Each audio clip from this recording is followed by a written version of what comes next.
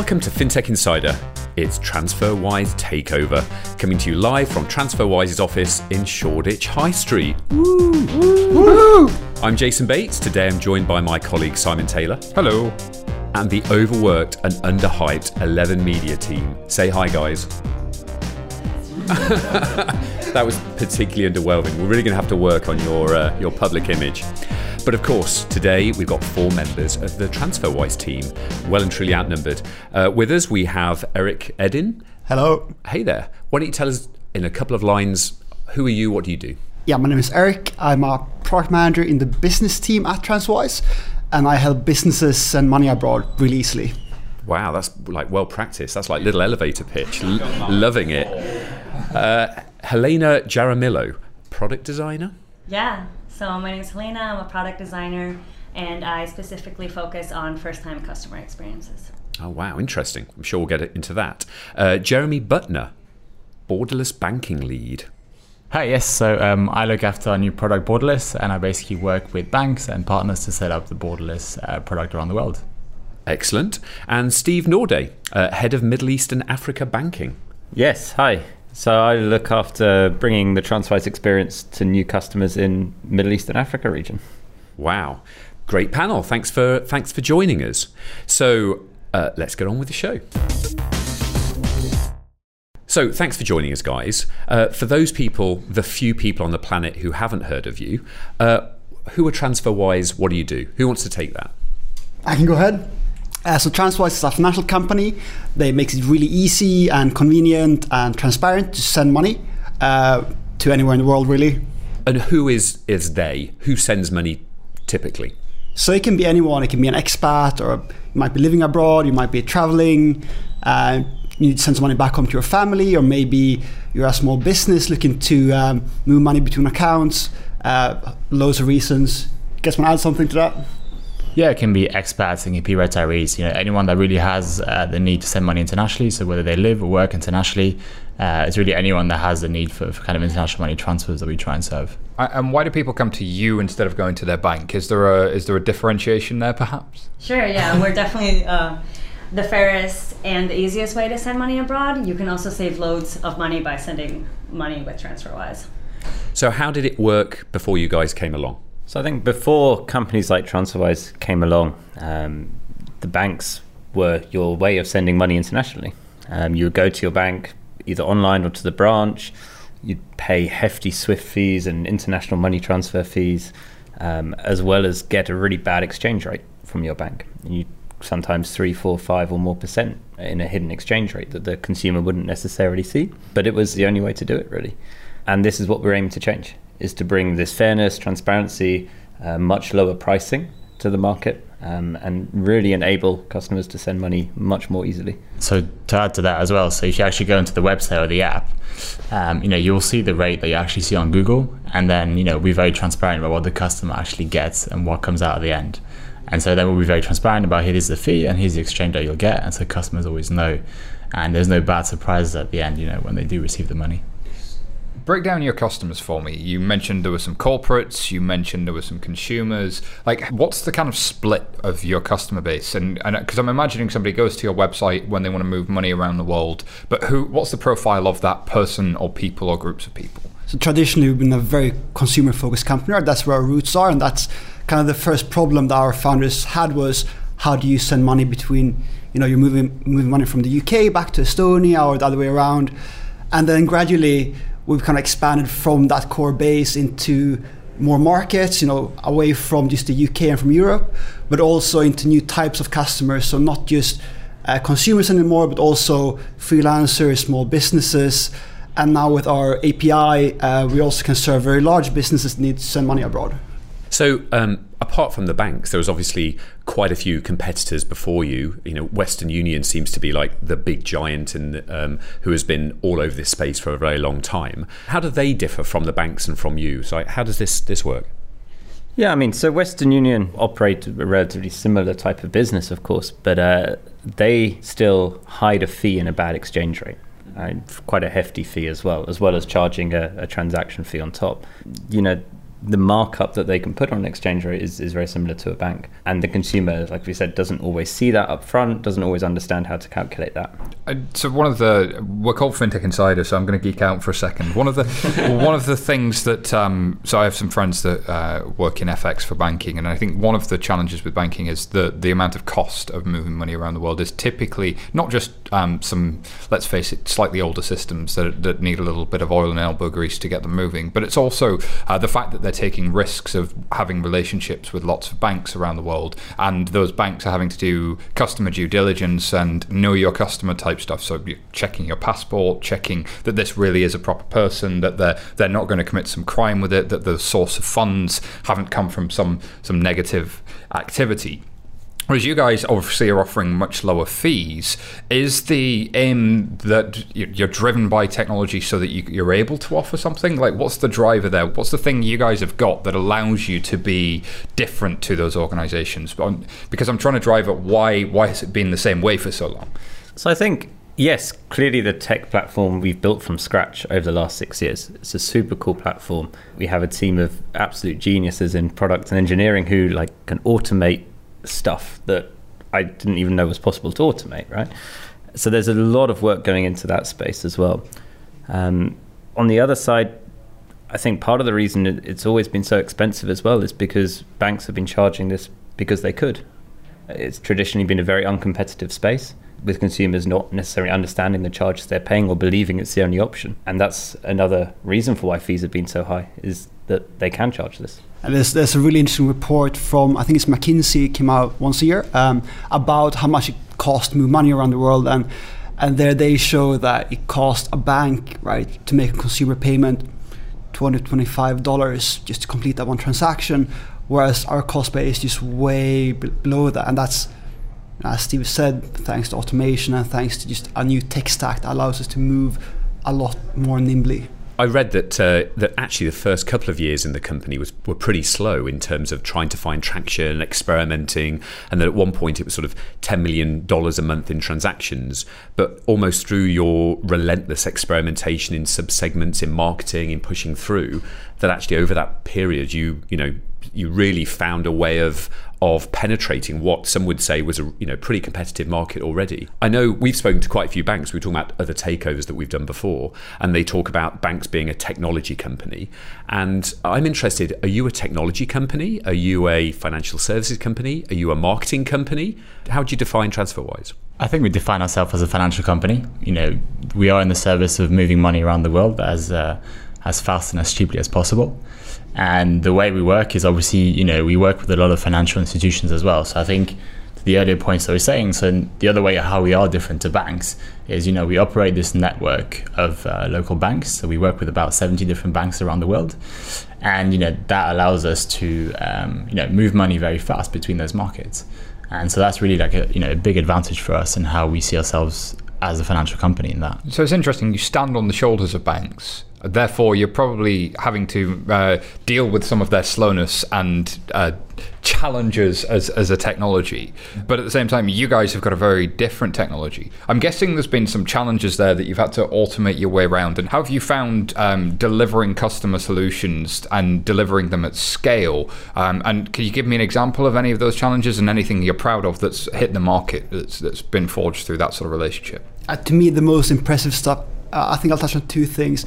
So the FPS integration just shows when you make a really long-term commitment to having the best possible experience and actually integrating straight into the underlying rails, you can just do something really different. So that's on kind of the technology side. So that's the faster payment system in the UK. Yeah, exactly. And then what we've done in Singapore, where we have worked with the regulator to actually help them move forward. They're thinking about KYC and compliance, and where we essentially help them enable online KYC. Yeah, I think that's a really interesting point. And so in a lot of markets where we, for example, we send money to, we are limited actually by the payment systems and by the speed of the payment systems locally. So ultimately you're dependent on that. And what's interesting is that, we work with a number of countries, for example, in Thailand, where we actually work with the banking partners to actually improve their technology to improve the payout speed. And that really improves the customer experience. You know, you're able to bring down the speed from like 3 days to actually 1 day, and that benefits a lot of people, and that's really great to see. So I guess going back to the question on technology company, financial services and marketing, I guess you've talked about the first two, that in the end the tech stack lets you do some amazing things, and that through the last 6 years you've been building on that. Talk to me about marketing, because I think you're probably best known for really penetrating the kind of background noise with some crazy stunts.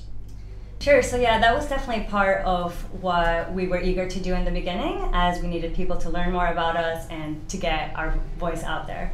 One of the main things that we see is that for customers to start using us, they need to be aware of the problem, and the problem being that banks are overcharging you. So before customers can really know why they would want to use us, they need to know what's currently happening to them. So at the beginning we were definitely doing these crazy stunts, trying to get our name out there. Now we're kind of focusing more on talking about what those hidden fees are, how much people are overpaying, and really trying to educate people.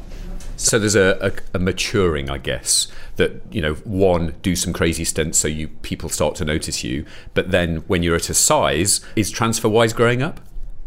Sure, yeah, but we'd also still like to, kind of maintain this disruptor status, and we definitely see that in ourselves and in the way that we run our company. A great example, right, is how we've started doing price comparisons on our site. So we figured out that consumers weren't aware of how much they were paying, and it's a really hard thing to explain, like how much am I actually paying to my bank or to TransferWise, and what's the right comparison.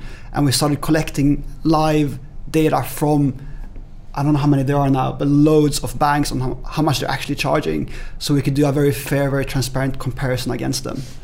But I guess in the early days, and I guess I got to, ask the question, you were, I guess, caught out a couple of times in some queries about a lack of transparency of actually pulling a price up that maybe didn't fairly represent the market, and almost straw manning what everyone was offering as a deal versus you. Has that sort of changed the way you've marketed in any way?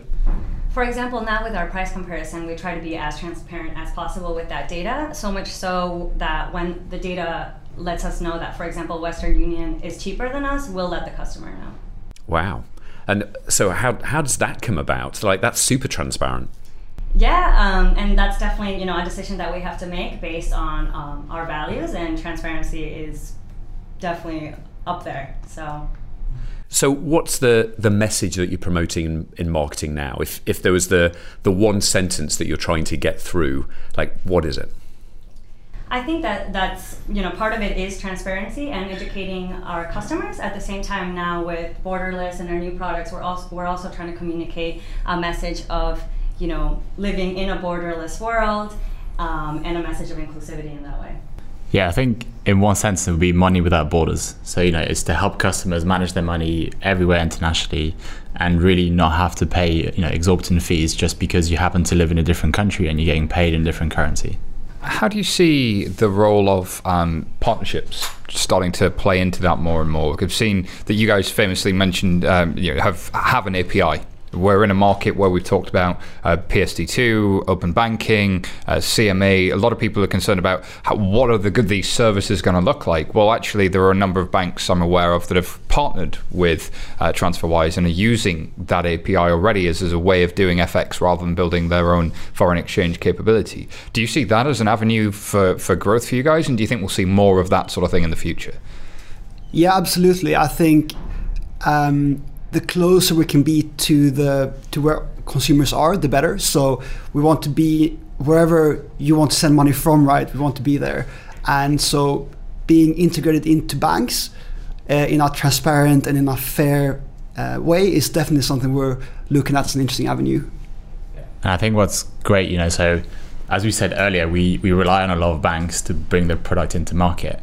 But so what we're actually able to do now is that, the product that we're building is actually pretty strong. And so if you're like a smaller bank and, you don't have the capacity or the time to build those rails yourselves, you can come to TransferWise and actually, use that service. That is pretty convenient and that is fast.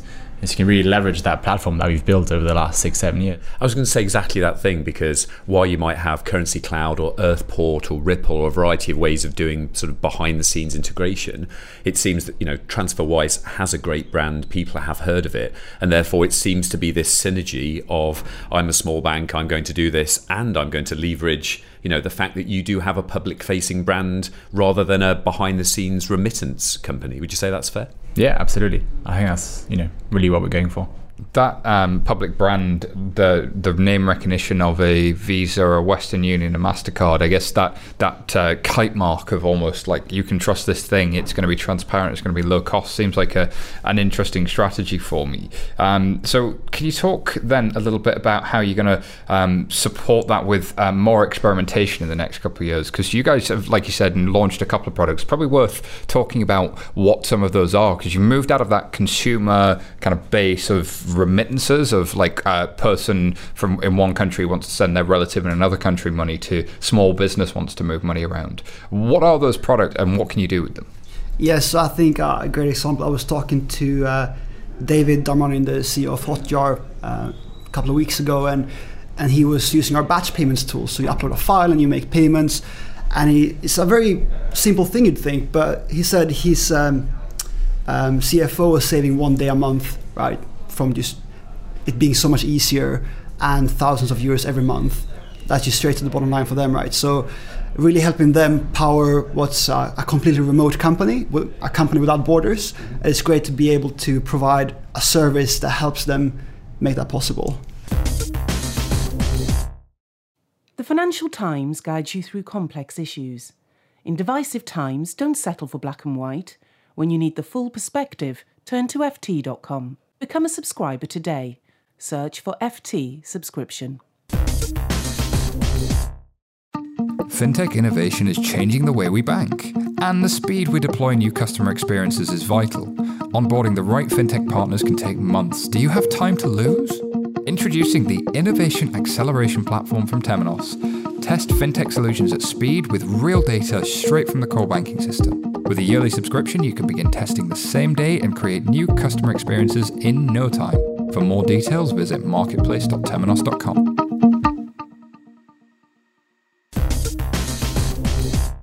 As a small business, I guess, you get to a stage where suddenly you're taking payments around the world, you're doing all kinds of international trade. And traditionally, you'd go to HSBC, Citibank, one of the global players, because your little bank can't do things, elsewhere.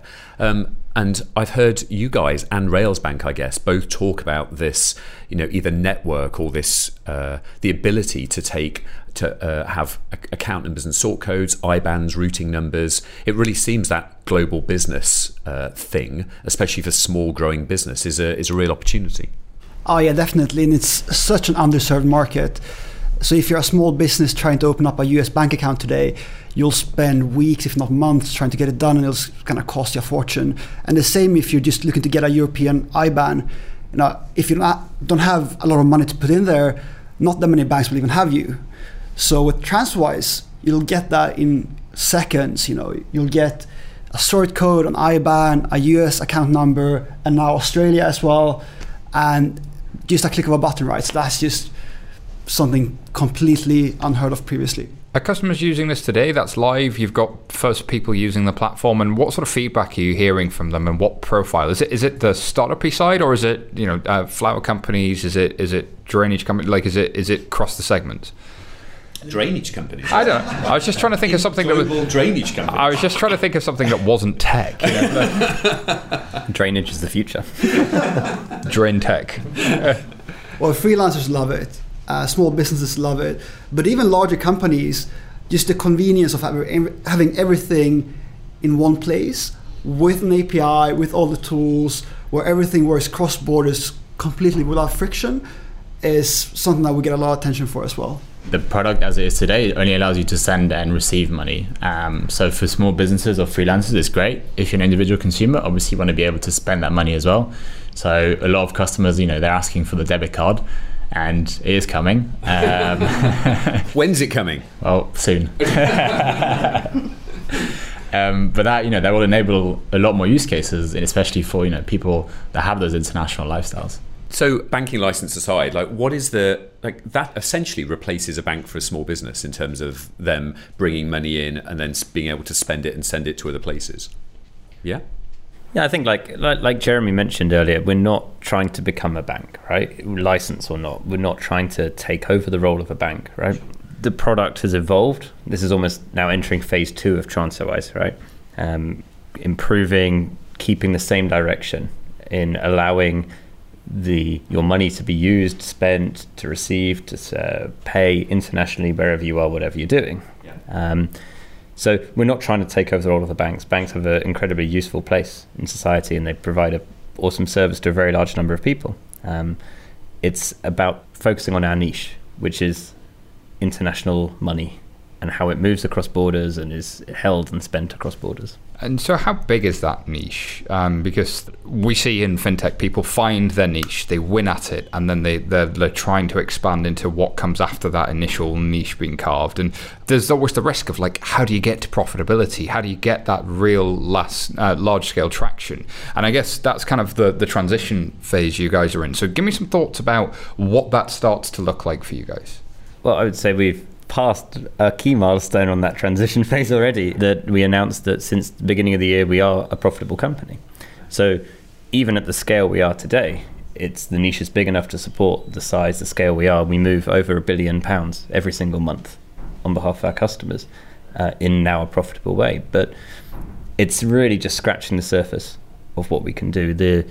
We estimate that the fees charged by banks in the global FX market are over $200 billion pounds a year.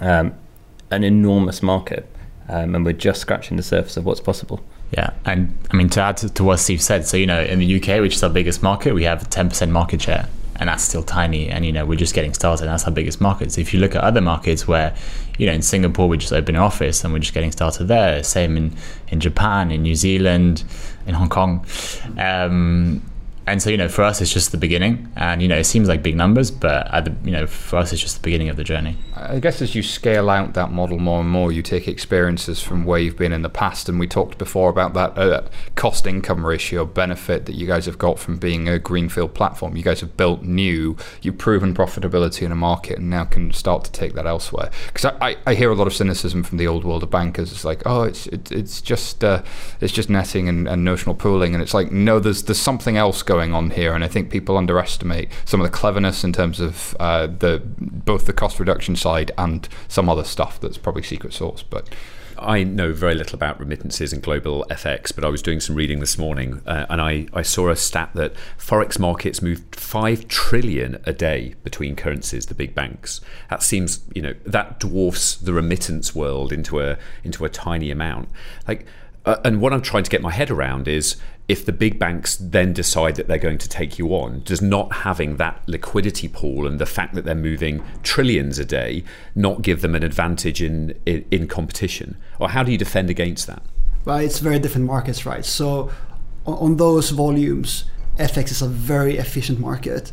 But what's happened is, for consumers, they've been overlooked and sort of overcharged for a long time. And banks haven't been well positioned to serve them either at a reasonable price point. So all the compliance and all that you have to go through for payments is not factored in there. So it's a very different market, and as we continue kind of servicing more customers, this engine just kind of gets better and better as well, which is very exciting. It almost plays into this narrative we often come back to of the move from commodity financial products to intelligent services. That in the end, it may be a super efficient market, but actually how you end up getting that service to end customers makes a big deal, whether it's the brand and the trust, or the APIs, or the interface, or whatever it is you're building. Yeah, I think, on the customer experience, I think, so I used to, I'm from Paris, and I came to the UK to study. And when I had to send money with my bank internationally, 8 years ago, it was incredibly painful. And I actually had to literally go to the cash point at NatWest, take out the money and put it into my account, because that was cheaper than doing an international transfer. And so, today I can go on TransferWise, and actually from sending money from Europe to GBP, it can be almost instant. So it can take 25 seconds. And that is for us a huge advantage versus a bank that, it will go through 2-3 different correspondent banks, and at the end, you don't actually know how much money is going to come out on the other side.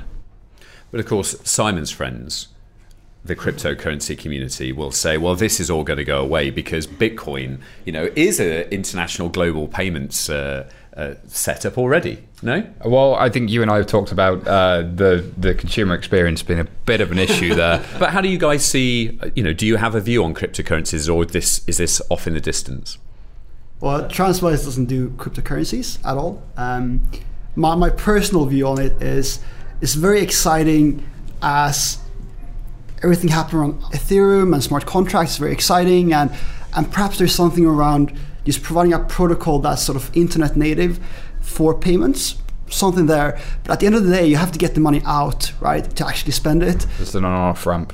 And the on-off ramp, that's what we do, right? We get you on and off in 2 different currencies very efficiently, and that's something that's not going to go away, I think. And I think something like the Interledger protocol would sit in the middle of that really neatly. And in terms of it's nice that you've got these protocols out there. It's nice that you've got people building those cryptocurrencies, but solving a real problem for consumers is always going to be needed. And whatever the infrastructure is, doesn't matter to a certain degree. But I'm interested in, does that change for you guys? Well, but I want to then sort of build on that. And Helena, let's talk product. Everyone's been talking infrastructure. We've been talking, trillions in pools. How does TransferWise build product? How do you create that? Sure. So we are a mission-driven company, and we really build our product based off of that. So we've talked a lot about transparency, of course. So we mentioned how we always show our fees up front. We try to show our delivery times up front, making as much information upfront to the customer while still remaining a super simple product. Our customers are from all over the world. We need to make sure that what we build is an international service, that lots of people can understand it, and that it is accessible to lots of different people. And do you use jobs to be done frameworks or prototypes? So how do you get from someone has a great idea to the first few customers seeing it to it being rolled out to everyone? Yeah, so we are super customer centric, and the way that we do that, first we have a huge customer support team, and we do value that and take that into account when building new products, when thinking about things that we can improve. Then on the design side, and we have a researcher here as well, who we use to do user testing. We talk to a lot of customers, again, around the world. Luckily here in London, you have people who are moving to London who are from everywhere, so you can do a lot of user interviews just here in London, and you're not just talking to Brits, but you're talking to people from France, people from Brazil, so that's awesome. So then we do user testing. From there, we go on to prototyping, and working super closely with our front-end devs to get that out there. And then after that, we do a lot of A/B testing here. We are pretty data-driven in that sense. So you go from interacting with customers, pulling those ideas, interviewing. Is there any kind of formalization of that, or how do you know whether you're doing a good job or not? Yeah, that is always the challenge, especially in a data-driven company where we have to kind of quantify how this is better than that, making sure that we're not just polishing, but actually improving the product for our customers. So now on the product UX side, we're introducing things like UX metrics to really understand how a product is better, but then also complementing that with A/B testing. So each of our teams have different KPIs that we look at. For example, my team, where we focus on new customer experiences, we look at conversion as our KPI. So after we've talked to customers and prototyped and done all of that, we make sure that the outcome is actually legit and has improved things for our customers and for our KPIs. So how many people work in sort of product design versus banking versus tech in the company? I don't really have any understanding of the makeup, I guess, of TransferWise. So the design team is 18 people, including research and copy, and brand and product. So that is brand, product, copy, and research. Wow. Against some banks with absolutely hundreds of people in group design, the fact that 18 people can achieve so much is quite amazing. And as you're building products as well, I know you guys have a regulated position. There is governance frameworks that you'll need to be used. But I'm guessing that the KPIs can drive through those culturally. How do you balance ensuring that the voices of compliance are baked into the product design itself without compromising on the user experience? Because my experience working in a bank has kind of been the opposite, in that you're about to go live, somebody from compliance goes, hey, you've missed this thing, and then they compromise the design of the product. How do you guys think about those sorts of challenges? I think that can definitely be a challenge with a lot of financial companies, but the way that we do it here is that we try to make sure that legal and compliance are aware of whatever ideas we have right from the beginning. So right away we bring them into our meetings. Of course we use Slack here, so they're always kind of aware of the conversation that's happening. So we make sure never to design ahead of what compliance thinks it's okay. But of course there's always back and forth, and we try not to design for regulation but for our customers. That's a good mantra. What about the rest of the company? How big's tech? How big's banking? So I think we're over 700 people company-wide now. Our biggest office is in Tallinn, in Estonia, but we have 9 offices around the world. Second biggest is our headquarters here in London.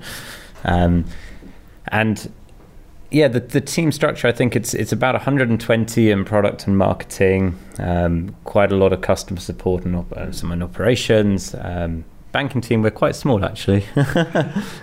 We're very small. Small and perfectly formed. Yeah, very good size. But that's something I think you see in a lot of fintechs. We hear from a lot of ex-bankers or people who want to become ex-bankers of like, I'd love to jump over and to work in fintech. But actually the number of bankers and the type of people seem very specialist, can do things from first principles, and very few actually and far between. I think the irony is, in the banking team itself, for example, we don't actually have any ex-bankers. None of us are bankers. So we're all people that worked, in consulting or other backgrounds, and then we had a very strong interest. I think we will hire more for a type of person rather than the background that you have or the experience necessarily in banking that you have. I'm guessing the same is true for yourselves, if it's not stopped me, but I'm curious as to what your experiences are coming into the world of financial services and how you'd go about solving some of the challenges and some of the cultural norms that a banker tells you, hey, it has to be done this way.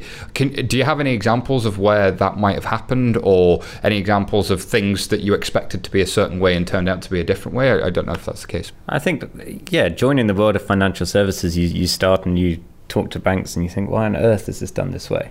But I think that is also a huge advantage. I think half the reason why TransferWise is where it is today is because when Christo and Tarvet founded the company, they had a lot of experience in the world of financial services, but not being bankers themselves, right? So it allows you to challenge everything.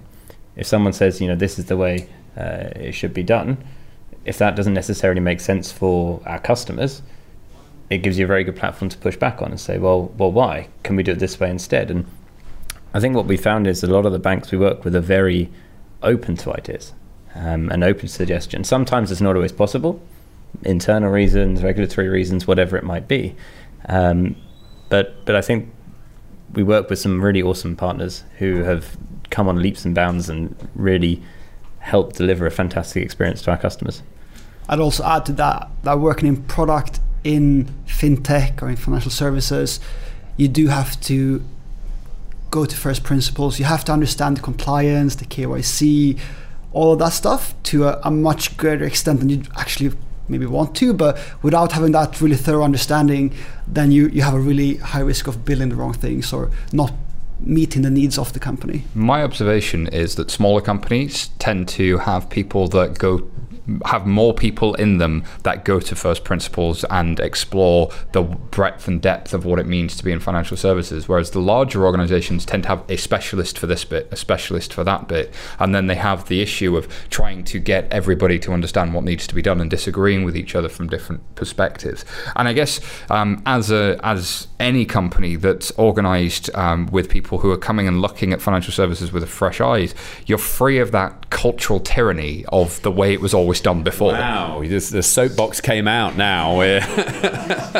But it is. It's cultural tyranny. It's not like management tyranny. I don't think there's anybody trying to do anything badly inside banks. It's just the culture of the way it's always been done. Ex-bankers like ex-smokers, it just never goes away, does it? No, but I do think it's a fair point. It does happen in all companies that you establish a way of working and you become comfortable with that sort of framework you're operating in, and there are some assumptions being made, and then you got to be really mindful of those and ready to challenge them once they're no longer helpful. How do you guys organize yourself from a management perspective? Damn, I was going to ask that question. Like, is this the Spotify governance model we're talking about? And is this lots of small teams? Is it OKRs? Do you have OKRs and that kind of? I don't know what OKR is. So I guess the answer is no. Yeah, we don't really have OKRs, but the way that we do work is that we're all in autonomous teams. So each team has a lot of decision-making power, and we all feel kind of empowered and responsible for the progress of the company. We don't have things like OKRs, but what we do is each quarter, each team gets together, they make a plan for what the next quarter, what their plans are for the next quarter, and then they invite the company and specific feedback coaches to say, hey, this is what I think about your plan, this is the feedback that I have for it, this is how you can move forward. So how big are those teams, those autonomous teams? So it can really depend on the teams, right? So some teams will be literally 5 people, some teams might be bigger. But so from my personal experience, when I joined the currencies team, and we were working basically across all the regions. And after a while, it got too big, so we said, okay, let's start regionalizing. And so you had an Asia team, now you have a Latin America team, a Middle East and Africa team. And now we have a UK team, Europe team, US team. And so you start kind of breaking it up because it doesn't make sense to have too many people working on the same thing. And it's easier for us to be more nimble and actually get things out faster when we have a smaller team, like focusing on problems in a certain area. So how do you do communication across that? Because like as you're subdividing, how do you maintain that way of like making sure that if somebody's done something useful, you're aware of it, or if somebody's done something that's going against what you were going to do, that like So I think, as Helena mentioned earlier, so we are very transparent internally as well. So we have quarterly plannings, for example, and every team has to have a plan for the next quarter and a retro on the previous quarter, and you have to have like a long-term vision for the next 2, 3, 4 quarters. And that is very transparent. Anyone in TransferWise can look at those plans, can comment on it and ask questions. And so there's this expectation of like, okay, I'm going to work on something that's going to impact another team. So I'm going to obviously tell them about it and make sure that they are happy with it. And I think there's a lot of very open and honest. And that, I guess, gets published so that when you do come out with that plan, or somebody else comes out with that plan, you've got the opportunity to go, hang on, that's going to affect me. And we see, challenges from people who joined the company a week ago, 2 weeks ago, saying, well, hang on a minute, why are we doing this? Sometimes a very, very fair challenge, a new set of eyes. And that transparency really comes through. Sometimes quite brutally, sometimes slightly less so. But it's a really good process to make sure everyone is kind of on the same page with what are the key steps in the next 1, 2, 3 quarters that these various autonomous teams are taking, without having risk committees, management committees, and all these things that management tyranny. You'll set off Simon's PTSD if you're not careful. But it's not an academic question. We talk to lots of banks around the world, and a lot of them are looking at this. How do I transform my command and control structure into agile at scale? How do we really run this thing? And that's a difficult transformation if you've already you're the boss and you've got 5 people working for you and they've got 10 people working for you, and all the way down. I guess it's a very different from building from scratch. Yeah, I think it's also for us it's very strong to feel very empowered. So you join as an individual and you get given responsibility to kind of manage certain things for customers, and I think it's really great to not have to always go to someone to ask for permission, ask for okay, because it actually slows you down a lot as well, to constantly have to wait for someone to approve everything. Yeah, the hiring principle is quite straightforward. It's hire smart people and trust them. Bring in the right people and trust them to do what's right. Yes, there may be little slip-ups from time to time. Got quite a good strong culture of doing public retros when that happens. So what went wrong, what did we learn? But it's creating a culture where it's okay to fail sometimes. As long as we take the learnings from that and move forwards, it's the only way you can keep moving fast. the amount of times I've heard it's okay to fail where actually it really isn't inside banks. I guess the term failure still scares a lot of organizations, so they go for that culture of false certainty where, like, if we just throw enough people and money at this thing, then it can't possibly fail. It just becomes a zombie project that never goes anywhere. I'm not bitter, not even slightly. Well, on that positive note that Simon managed to turn into a negative note, I think we're going to have to take Simon off for a bit of a coffee and a venting session after this. Can I thank you guys for having us into your office? It's been really great to talk, and I didn't think we'd get into the kind of workings of how TransferWise works at scale as a topic, and that was really interesting to me personally. So thank you. Yeah, thanks for coming. So Eric, Helena, Jeremy, Steve, where can people find out about you, and of course, where can they find out about TransferWise in general? Twitter. So go ahead. You can go to transferwise.com to obviously use TransferWise. We also have an iOS app and an Android app. And you can find me on Twitter at Helena Jar. Nice. Who else? Find me on Twitter, 321K. 321K? Yeah. How did that come about? It's Leet Speak for Eric, if anyone remembers that. Leet Speak. I do remember. My teenage years, man. It's just memories. Things about you, Eric. I don't have Twitter. Wow. I'm sorry. So you can't find me, I'm afraid. So they can send a letter to you, I guess? Write a letter to our office and I'll write you one back. Steve, the international man of mystery. I'm afraid same here. So you can find me on LinkedIn, but no Twitter for me. Perfect. Thank you very much, guys. Thank you. Thank you very much. Cheers. Can't wait to see what you do next. Thanks for listening. If you like what you've heard, subscribe to our podcast, review us on iTunes. We love reading those reviews. Oh, and don't forget to follow us on Facebook and or Twitter. That's all for now. See you next week.